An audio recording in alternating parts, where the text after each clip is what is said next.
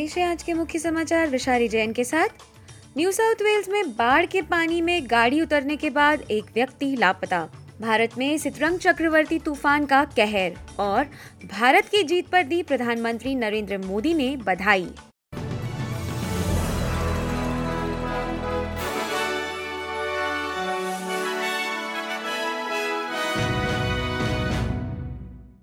और अब खबरें विस्तार से। न्यू साउथ वेल्स के गुलगोंग में एक महिला बाढ़ के पानी में गुमशुदा हो गई हैं। उनकी गाड़ी उत्तरी मज्जी में कुयल क्रीक के पास पिछली रात पानी में बह गई थी। गाड़ी में सवार 4 में से 3 लोग तो खुद को बचाने में सफल रहे, पर ये चौथी महिला, जो अपने 20 के दशक में मानी जा रही हैं, गाड़ी से निकलते ही लापता हो गई थीं। उनकी खोज जारी है। राज्य में जारी 140 बाढ़ चेतावनियों और 15 घर खाली करने के आदेशों के बीच बीती रात 6 और बचाव कार्य किए गए। न्यू साउथ वेल्स में जारी बाढ़ आपदा के बीच अब बोगन नदी पर भी चेतावनियां जारी कर दी गई हैं। पीक हिल के पास नदी उफान के चिंताजनक स्तर पर शनिवार को ही पहुंच गई थी और अब डैंडलू के निकट भी उफान पर आ रही है, जहां से ढाल पर मूडल और निंगैन शहरों में भी बाढ़ बढ़ रही है। आपातकालीन सेवा मंत्री स्टेफ कुक ने राज्य की इस आपदा से निपटने की तैयारी का ब्यौरा दिया। We are pre-positioning resources days and days ahead whenever we see that a new risk presents itself in a community across New South Wales. We have the SES as the combat agency have got over 550 personnel in the field today. They are well supported by the RFS. South Australia के मध्य उत्तर के शहर अब फिर एक बार बाढ़ से निपटने की तैयारी कर रहे हैं। लाइट और गिलबर्ट नदियों में उफान का खतरा बढ़ता जा रहा है। एडिलेड के उत्तर में स्थित स्टॉकपोर्ट में राज्य आपातकालीन सेवा ने देखो और हरकत में आओ यानी वॉच एंड एक्ट चेतावनी जारी कर दी है।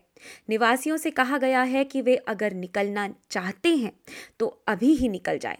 इसी के साथ स्टॉकपोर्ट और टार्ली के लिए सैंडबैग भी उपलब्ध करा दिए गए हैं। बेरी और रेनमार्क समेत दूसरे इलाकों में भी आकस्मिक बाढ़ की चेतावनी को जारी कर दिया गया है। मौसम विभाग का मानना है कि आज उत्तरी विक्टोरिया में एचूका और शेपर्टन समेत कई जगहों पर भयंकर तूफान आ सकते हैं, जिससे बाढ़ की परिस्थिति और भी जटिल हो सकती है। वहीं मॉली के जिले के लिए भी मौसम विभाग से चेतावनी आई है। विक्टोरिया के प्रीमियर डैनियल एंड्रूज का कहना है कि अभी और बारिश आनी है, जिससे बाढ़ग्रस्त इलाकों में चिंता बढ़ सकती है। Waters have receded and now waters are climbing again. It's not expected that they will go higher than the peaks we recorded during the beginning of this flood event, but it is an anxious time, and that's why we're out there working as hard as we can on clean-up, on relief, rebuilding roads, and indeed opening schools today. संयुक्त राष्ट्र की sub committee on the prevention of torture ने New South Wales और Queensland में detention व्यवस्थाओं के दौरे को फिलहाल स्थगित कर दिया है। इस टीम को इन दोनों राज्यों में 16 से 27 अक्टूबर का एक 12 दिवसीय वृहद दौरा करना था, लेकिन अब ये देश से जल्दी चले गए हैं। सब कमेटी का कहना है कि उन्हें उन व्यवस्थाओं में जाने से रोका गया है। सब कमेटी ने इसे संयुक्त राष्ट्र के प्रति ऑस्ट्रेलिया की जिम्मेदारियों का उल्लंघन बताया है। ह्यूमन राइट्स वॉच से सोफी मैकनील ने SBS से कहा कि ऑस्ट्रेलिया को इस दौरे की तैयारी कर लेनी चाहिए थी और ये कि इसके रद्द होने से अंतर्राष्ट्रीय समुदाय में गलत संदेश जाएगा। They haven't cooperated, that they knew this trip was, that this visit, these inspections were happening, but Australia had signed up as part of its commitment to eradicate torture and prevent inhumane treatment. So when a country like Australia cannot ensure that a trip like this proceeds and that we don't have full cooperation with such an important UN body, it's humiliating and it sends a shocking message to governments around the region. वित्त मंत्री Katie गैलागर का कहना है कि federal सरकार आगामी budget में व्यवस्थागत कमियों और बढ़ती महंगाई पर जवाब देने के लिए तैयार है। बाहरी कौशल, एडवर्टाइजिंग, यात्रा और कानूनी बजट में से 3.6 बिलियन और $2 बिलियन अलग अलग ग्रांट से निकालकर इंफ्रास्ट्रक्चर कमियों के लिए $6.5 बिलियन दिए जाएंगे। सप्लाई और कामगारों की कमी में कुछ बड़े इंफ्रास्ट्रक्चर प्रोजेक्ट अब भी रुके हुए हैं। सुश्री गैलागर ने एबीसी को बताया कि लेबर सरकार ये देखेगी कि कहां से पैसे बचाए जा सकते हैं और कहां अधिक दिए जा सकते हैं। We've found savings in the order of about $22 billion, and that is a mix, as you say, of savings and reprioritising existing funding to go and fund government policies, to look at where infrastructure projects stack up and where they don't, or where there are some questions about how they'll be delivered or whether more work needs to be done. We've taken some of those hard decisions. और अब अंतर्राष्ट्रीय खबरें। यूक्रेनियाई राष्ट्रपति Vladimir Zelensky ने रूस के उस आरोप का जवाब दिया है जहां ये कहा गया था कि यूक्रेन रूस पर डर्टी बॉम्ब का इस्तेमाल कर सकता है। डर्टी बॉम्ब परमाणु शक्ति वाले हथियारों के लिए प्रयोग किया जाने वाला शब्द है। ये आरोप रूसी रक्षा मंत्री सेर्गी शोइगु की ओर से तब आया जब वे अपने कई पश्चिमी समकक्षों के साथ फोन पर बात कर रहे थे। श्री ज़ेलेंस्की का कहना है कि ऐसा काम सिर्फ रूस ही कर सकता है। When today the Russian Minister of Defense sets up a phone carousel and calls foreign ministers with stories about the so-called dirty nuclear bomb, everyone understands everything well. They understand the source of all the dirty things imaginable in this war. दूसरी ओर पूर्व ब्रितानी प्रधानमंत्री Boris Johnson ने घोषणा की है कि वे अब कंजर्वेटिव पार्टी के नेतृत्व के लिए दौड़ में शामिल नहीं होंगे।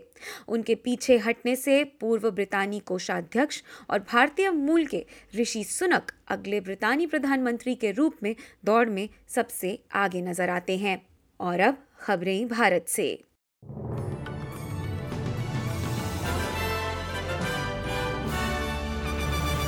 चक्रवाती तूफान सीतरंग को लेकर भारत का त्रिपुरा राज्य अलर्ट पर है। सरकार ने तूफान के संभावित खतरे को देखते हुए राज्य के सभी शिक्षण संस्थानों को 26 नवंबर तक के लिए बंद रखने का फैसला किया है। हालांकि संस्थानों को ऑनलाइन क्लासेस लेने की अनुमति है। साथ ही अगले एक सप्ताह के लिए सभी अधिकारियों की छुट्टियां भी रद्द कर दी गई हैं। मालूम हो कि पूर्वोत्तर भारत के 8 राज्यों में से 6 ने रविवार को चक्रवात को लेकर अलर्ट जारी कर दिए थे। सभी संबंधित जिलों, आपदा प्रबंधन अधिकारियों और एजेंसियों को चक्रवात सीतरंग के मद्देनजर संभावित भारी से बहुत भारी बारिश से निपटने के लिए सोमवार से बुधवार तक सभी एहतियाती उपायों के साथ अधिकतम सतर्क रहने के लिए कहा गया है। अधिकतम 200 मिलीमीटर तक बारिश होने का अनुमान है।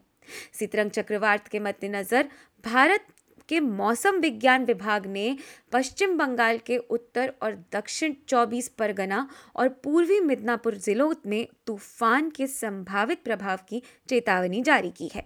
साथ ही 24 से 25 अक्टूबर तक बंगाल की उत्तरी खाड़ी में ऑफशोर गतिविधियों को स्थगित करने की एक संबंधित एडवाइजरी भी जारी की गई है, जहां मछुआरों से अब समुद्र में ना जाने की सलाह दी गई है। और अब डॉलर का हाल। आज यानी सोमवार दिवाली के दिन को ये खबर लिखे जाने तक एक ऑस्ट्रेलियाई डॉलर की भारतीय रुपयों में कीमत 52 रुपये 49 पैसे और एक अमरीकी डॉलर की तुलना में कीमत 64 सेंट थी। और अब समाचार खेल के मैदान से।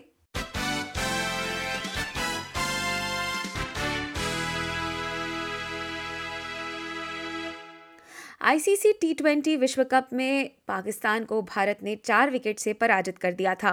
मेलबर्न में आयोजित टी20 विश्व कप के इस मैच में विराट कोहली के 53 बॉल में नाबाद 82 रन की बदौलत भारत को यह जीत मिली। प्रधानमंत्री नरेंद्र मोदी ने ट्वीट कर टीम इंडिया और विराट कोहली को बधाई दी। उन्होंने कहा कि भारत की टीम ने शानदार प्रदर्शन किया है और इस पर बधाई। विशेषकर विराट कोहली को शानदार पारी के लिए बधाई। उन्होंने उल्लेखनीय दृढ़ता का प्रदर्शन किया। आगे के खेलों के लिए शुभकामनाएं। कल हुए इस रोमांचक मैच में आखिरी गेंद पर आर अश्विन ने 1 रन बनाकर भारत को 4 विकेट से धमाकेदार जीत दिलाई थी। भारत की जीत में विराट कोहली का विराट धमाका भी देखने को मिला था। उनके नाबाद 82 की साझेदारी ने भारत को जीत की दिशा दिखाई, जहां विराट के अलावा हार्दिक पांड्या ने भी कमाल की पारी खेली और दोनों के बीच 100 रनों की साझेदारी हुई, जिससे मैच का पासा पलट गया। और अंत में एक नज़र कल यानी मंगलवार को देश के प्रमुख शहरों के मौसम के हाल पर।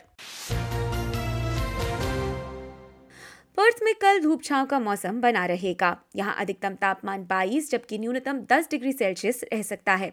एडिलेड में बरसात के आसार हैं। अधिकतम तापमान 18 जबकि न्यूनतम 12 डिग्री सेल्सियस रह सकता है। मेलबर्न में छाता पास रखें क्योंकि पूरे दिन तेज बारिश रह सकती है।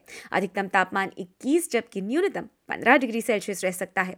देश की राजधानी कैनबरा में बारिश बनी रहेगी। अधिकतम तापमान 21 जबकि न्यूनतम 11 डिग्री सेल्सियस बताया जा रहा है और सिडनी में भी कल बारिश की आशंका बताई गई है।